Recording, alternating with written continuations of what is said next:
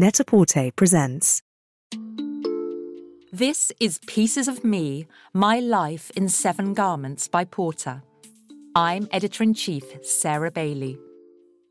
Pieces of Me is about celebrating women and the power of fashion.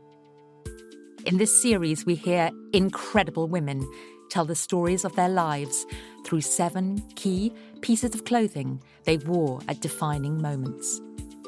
Sinead Burke is an activist for inclusion who believes design should include everybody. At 3'5" tall, she is a little person, as is her father. The eldest of 5 siblings, all of whom are of average height, she was raised and continues to live in Ireland. Sinead is a lifelong fashion obsessive. She would ask her parents to buy her the September issue of British and American Vogue for her birthday. But she trained and initially worked as a school teacher. Indeed, it was a teacher training assignment to start a blog, which gave her the platform to write about her passion for fashion and the freedom to challenge the industry from her perspective. Sinead found the internet the perfect place for her to explore and learn more about fashion, while also finding the confidence to challenge the norms of the industry. Sinead's response to people's curiosity about the way she looks and her life as a little person is to appeal to us all for a new understanding and empathy. As she puts it, nobody gets to choose what they look like, but we each choose how we behave. I'm Sinead Burke, and these are the pieces of me. I'm the eldest of 5 children, and there is 4 girls and 1 boy, but the first 3 of us, me, Natasha and Niamh, were quite close in age. And we did and still do everything together. They are the first people I text in the morning and the last people I text at night. And I think our relationship now was probably embodied more than anything in our wardrobes when we were children. And looking at the photographs when we were teenagers, we kind of almost lambasted our poor mother by giving out to her and questioning why she dressed us the same. And she had to admit that it was never her choice to dress us the same, that she would pick a beautiful outfit for me. And my sisters would complain almost until they were wearing the exact same thing, which means our entire childhood is denoted by the same outfit in a trilogy. And I think the one for me that I remember most is an Adidas tracksuit. It was a bright yellow top with 2 navy stripes down each arm, navy tracksuit bottoms and yellow stripes. And I'm not sure why I loved it so much, but I think it was because it was one of the few items that felt sophisticated or mature. It was something that my sister, who was 4 years younger than me, could wear and still have the same access to it and still have the same ability for it to be functional and for it to be about form.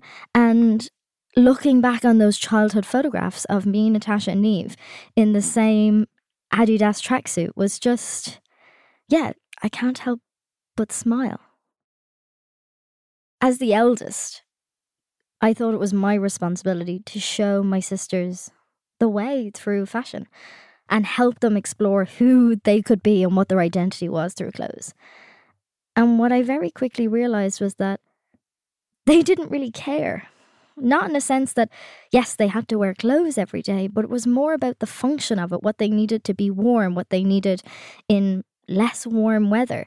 And if I had to distill their rationale for that, it's probably because it came easier to them.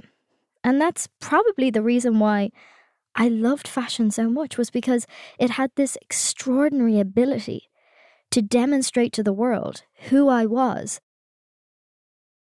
I buy shoes in the children's department. And whilst that can be helpful in terms of there being no VAT on children's shoes, it can also be really challenging, because in my previous career as a teacher, or even now, shoes are such a symbol of maturation. And the only shoes that I could buy had sequins, or were bright pink, or were runners that lit up. And all of those shoes are probably part of my wardrobe in some way, but they didn't make me feel like an adult. They never allowed me to feel like a woman. My brother had just come home with a new pair of runners. They were Stan Smiths. And I remember saying to him, God, I really like them. I wish they were in my size. And he looked at me like I was ridiculous. He was like, they are. And I said, no, they'll have Velcro or it won't be the same. And he said, no, they're exactly the same. I think I bought them maybe about 2 hours later. They have a green tag on the back. They have Stan Smith, the tennis player, his face on the tongue, also outlined in green. They have laces and almost invisible stripes on each side. They get dirty very quickly. They are one of the few shoes that mirror the design of the adult collection. And it allowed me to feel like an adult because they were the same ones as my friends could buy. And they are still a part of my wardrobe. And yeah, I'm never without a pair. It was never articulated to me as a child that I was different or that I was an other in some form, because I had my dad as this very physical representation of what might be possible. But my dad being male and me being female, when I was growing up, there was all sorts of questions in my household. So my parents, in their infinite bravery, said, we can't be the only family who needs answers to questions. And in 1997, they founded Little People of Ireland and still organise and run it on a voluntary basis over 20 years later. And every year through an annual conference, bring together hundreds of people with a real emphasis on the whole family, that whilst it's me and my dad who have dwarfism, my siblings and my mum live with our condition in ways that I don't even think of. And my parents, by creating this association, didn't just cultivate a community and a safe space for people like me, but for our families and friends too. And in terms of their legacy, how extraordinary to have built something, built a world where people have the freedom just to be themselves. As Sinead's fashion profile has increased, she always takes the opportunity to push the conversation. At the Green Carpet Fashion Awards, I was awarded the Innovators Award for work in fashion and design and inclusivity. At the dinner afterwards, I was sat next to the extraordinary Paul Andrews, the creative director of Ferragamo. From my archival reading of the fashion industry, I knew about Ferragamo's history of being in Hollywood, creating lasts and custom shoes for the icons of that era. And in our conversation, I kind of flippantly said to Paul, you should do custom shoes for people like me. And I laughed it off in the attempt that if he thought it was a joke, we'd never mention it again and I'd be fine. But he responded and he said, yeah, we should. So I went to Florence. I had my feet molded and measured.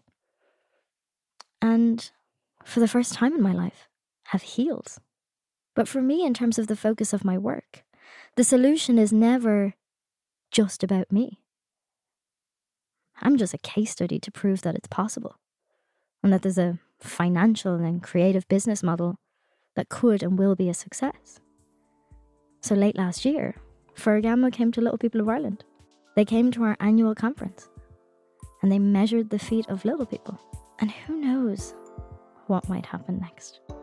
Sinead's activism has brought her to the attention of some extraordinary leaders on the world stage, and some invitations have required a very particular dress code. In 2016, I'd been doing some very initial advocacy work around fashion and disability and inclusion. And this email popped into my inbox, inviting me to the White House. Because the White House were doing an event about designing for all. And I didn't respond because I thought the email was spam. I mean, what was I, an Irish gal who lives in a town of 40,000 people, being invited to the White House during the Obama era to talk about fashion? And a couple of days later, I got another email and it said, Dear Sinead, President Obama would really like to know if you'd like to confirm your attendance at the White House in Washington, D.C. And I thought, yeah, I should probably do that. But because I had confirmed so late and things were coming together so quickly, I had nothing to wear. What does one wear to the White House? So I had a very small online presence, and I sent a tweet in the middle of this panic. And the tweet just said, speaking at an international event next week. Have nothing to wear. Does anyone have any ideas? What I was hoping for was that somebody online would point to something that they had seen that wouldn't require too much alteration. Maybe a top that already had a short sleeve, or a skirt that was mini that I could make midi. But about 20 minutes later, I got a private message from the extraordinary Moya Doherty, who is one of the co-founders and originators of the idea of Riverdance, the Eurovision phenomenon. She said, I'm really sorry to hear that you're finding it difficult to get something to wear. Tell you what, why don't you make an appointment with the costume department in Riverdance? They'll do whatever you want. It's on me. I was like, oh, okay. So I did. So I went to Riverdance headquarters. I met Joan Bergen and the costume team there, and they made the most beautiful blue satin skirt that was high-waisted and billowed to the ground. And I had this chemise, cream chemise shirt on top that kind of gaped at the shoulder and the sleeve. And went to Washington, D.C. wearing that outfit. And the most amazing moment of meeting some of the people I admired most for the first time, and them asking, who are you wearing? For me, what was so extraordinary about the White House was that the Obama term was coming to an end.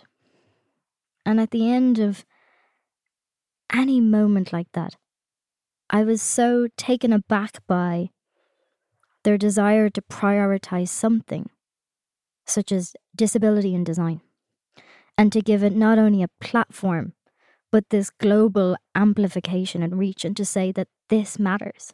For me, more than anything, it ignited the notion that it was important to continue to do this.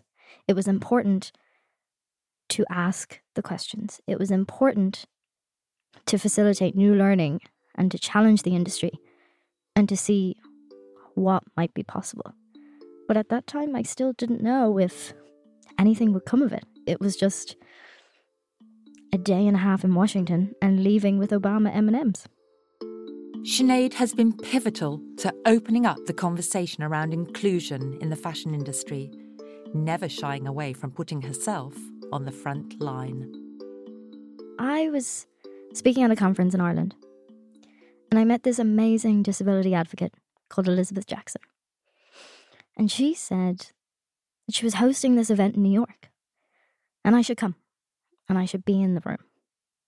So I did.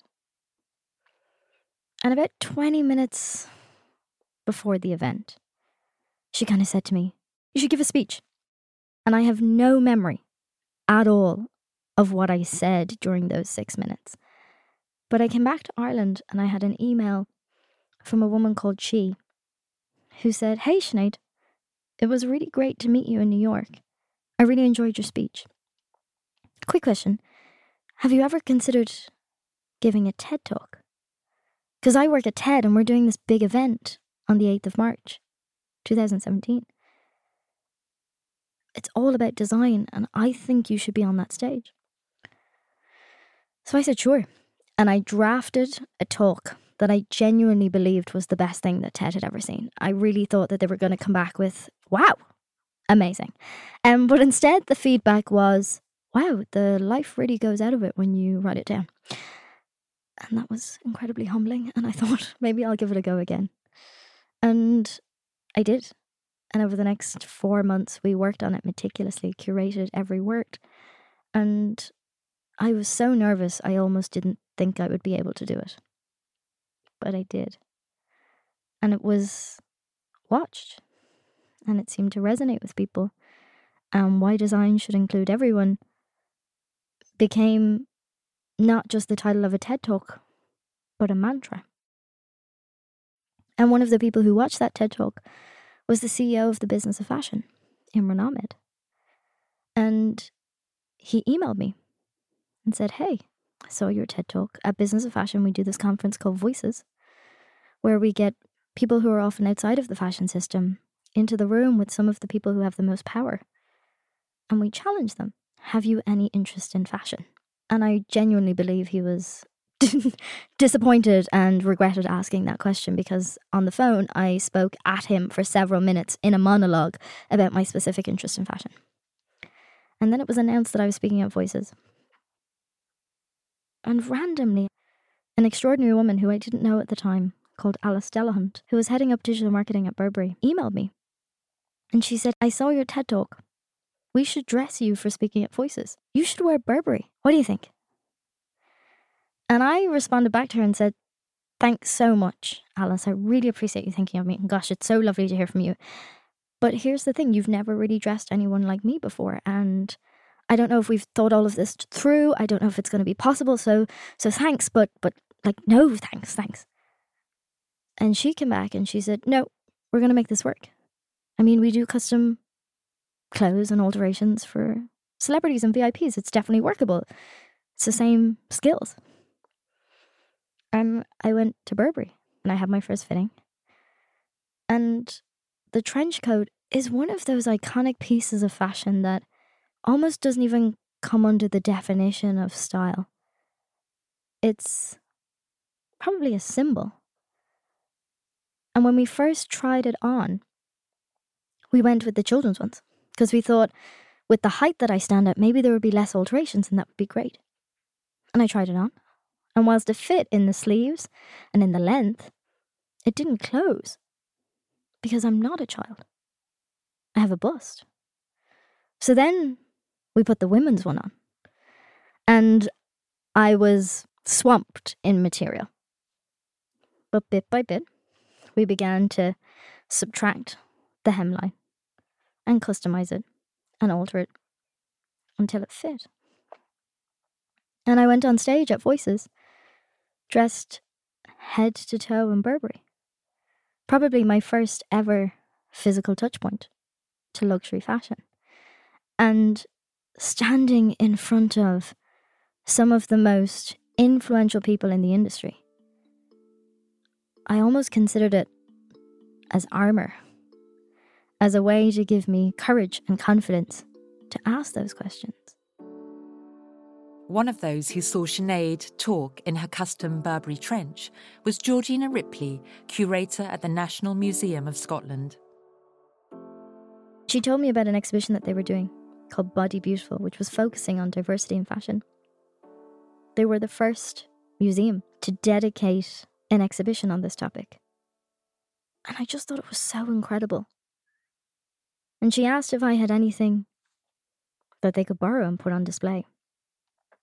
And I suggested the trench coat and this amazing green dress from Christopher Kane.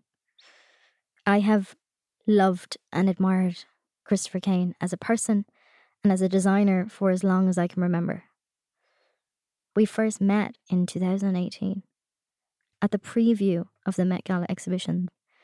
And I was in the Met looking at all of the religious iconography, and I heard my name being called. And I turned around and it was Chris calling me. And I thought, this is the best moment of my entire life. How does Christopher Kane know who I am? And we had a conversation. And I was going to the Serpentine Gallery summer party. And I kind of told him that I was going and I didn't really know what I was going to wear. And he was like, just come to the studio. I'll make you something. And he did. And it was mint green. There's a skin and flesh coloured slip underneath. And the gown itself is entirely transparent, with beautiful floral embellishment. And giving that to the National Museums of Scotland, particularly because Christopher Kane is a Scottish designer, felt right. So when handing over the pieces, we began this conversation about how they were going to be displayed. And the museum said, we're not sure yet. Maybe we'll hang them from a ceiling. I said, great. How is everything else being displayed? And they said, well, there are mannequins. I said, okay. How do we get a mannequin made? And one must be really careful when they ask that question, because if you're not actually willing to follow up on what the answer is going to be, you should be careful. Because that question led to me going to Proportion in London, one of the biggest mannequin manufacturers in the world, and going to get my body cast, the entirety of my body. And that experience alone was intimidating. You feel so vulnerable, but the end product is mesmerizing because I have never seen my body physically represented in a 3D format outside of looking at my friends. I went for 3 different casting sessions. Initially, the ambition and the idea was that I would get my legs cast, and then they would take that casting and find a way to mold it with the torso of an average height mannequin. Because with my dwarfism, the only thing that's shorter is my arms and legs, because I have achondroplasia, the most common form of dwarfism. My torso and my head and many of my organs are average height. So we quickly learned that it wouldn't be possible to blend my hips and legs to an average height torso. So my torso was cast, as were my arms. And I was cast by 2 lovely, kind men who were so encouraging throughout the whole process. But it was difficult. The legs alone took 4 hours. And you're standing in one place and can't move. After the layers of plaster and plastic, and after a bit of time, you start to get pins and needles and they start to go dead. And then the molds crack off and it's such a huge relief. And for me, what's extraordinary about that exhibition and that mannequin being made is that now it's available for retail. And now when we look at the chain and the process by which things get made, it answers one of those questions, because when we speak to designers and we ask them to make clothes for different types of bodies, they will often say that they can't because retailers won't buy them. When you talk to retailers say that they can't buy them because they've no way to display them. When you talk to mannequin manufacturers, they say about it being a huge investment to create something that they don't even know if it's going to be appreciated by the market. So now the mannequin's made. It's ready.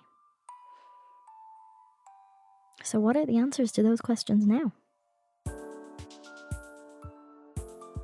I have been to the World Economic Forum to speak at Davos twice in my life, which at 29 and as a disabled woman is an absurd and very privileged thing to be able to say. The first time that I went was terrifying. The second time, I'm not sure you ever get a little bit more comfortable at Davos, but I tried to. But in the September of the previous year, at the Green Carpet Fashion Awards, I had met Marco Bizzarri from Gucci. I saw him again at the British Fashion Awards that December, and there we had a conversation about me going to Davos. And what was I wearing? And that led to me wearing a custom Gucci light blue silk dress that had plissé pleats around the whole circumference of the dress, with a lace overlay and a pink slip underneath.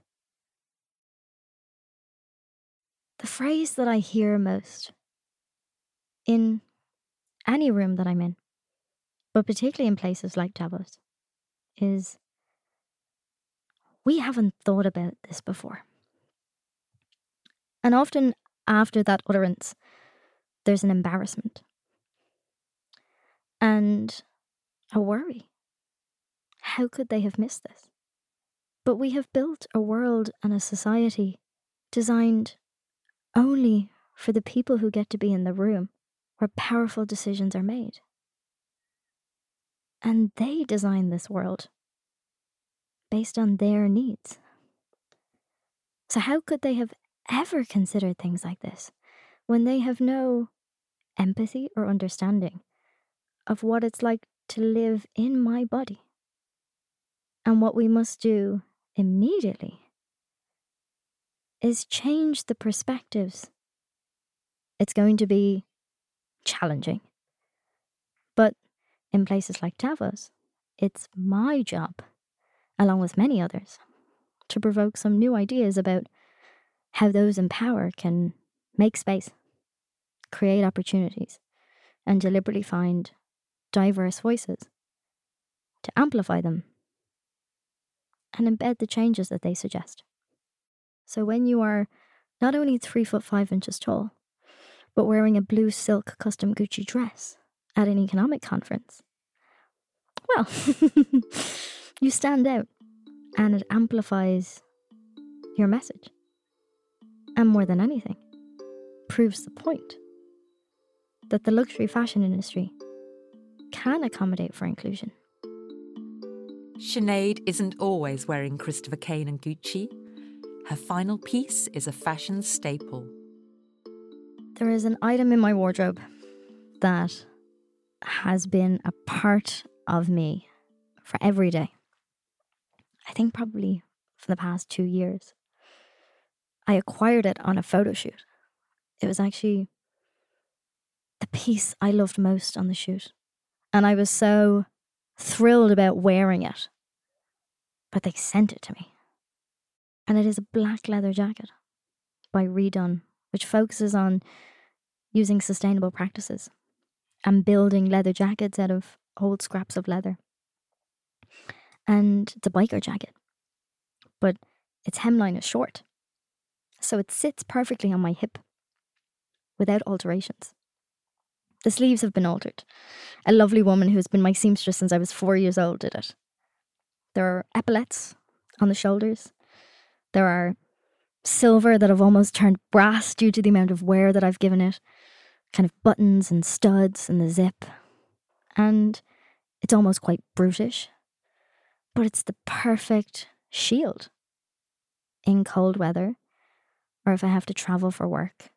It's great even in warmer weather. It kind of keeps cool, but I have worn it so often that the lining of the jacket has had to be replaced, I think 3 times now. It's the definition of function and form, whilst also trying to appeal to my broader moral compass as a person. But I never zip it up. It's always open. I wear it with everything. So if you're ever looking for me, the question is she wearing a leather Redone jacket? Whether sitting front row at Fashion Week or on the stage at Davos, Sinead's world is extraordinarily glamorous. But she says what she's doing is what she learned as a school teacher. It's the same as being in a classroom. And I think what changes hearts and minds is human story. If I've learned anything in my role as an advocate, is that we are all challenged by something. I think I'm very fortunate that most of my challenges are immediately obvious. That when you meet me, you can probably figure out that I'm going to need a footstool to get on the chair, or I won't be able to reach the light switch. But walking into a space like Davos, most people there fit society's biased and antiquated definition of normal. But that's just not true. Because we all at times feel alone, or feel underqualified, or are hurt by something, or feel excluded, or feel less. And by using my personal narrative and some of my experience as a case study to explore these themes, you find ways to connect people and to give them the courage and the ambition to then do something to make a difference. Sinead is a truly incredible force and certainly one of the most refreshing people I've ever met in the world of fashion. When I met her, she had this absolutely relentless energy and determination to bring about change. and she delivers her message with pin-sharp clarity, boundless charm, and really challenges you to think more creatively about what fashion and design can be and who it should include. And I must say, her dress sense is impeccable, whether she is rocking sheer Christopher Kane green lace or a cool redone biker jacket, she looks the business. Sinead Burke, thank you for sharing your pieces of me.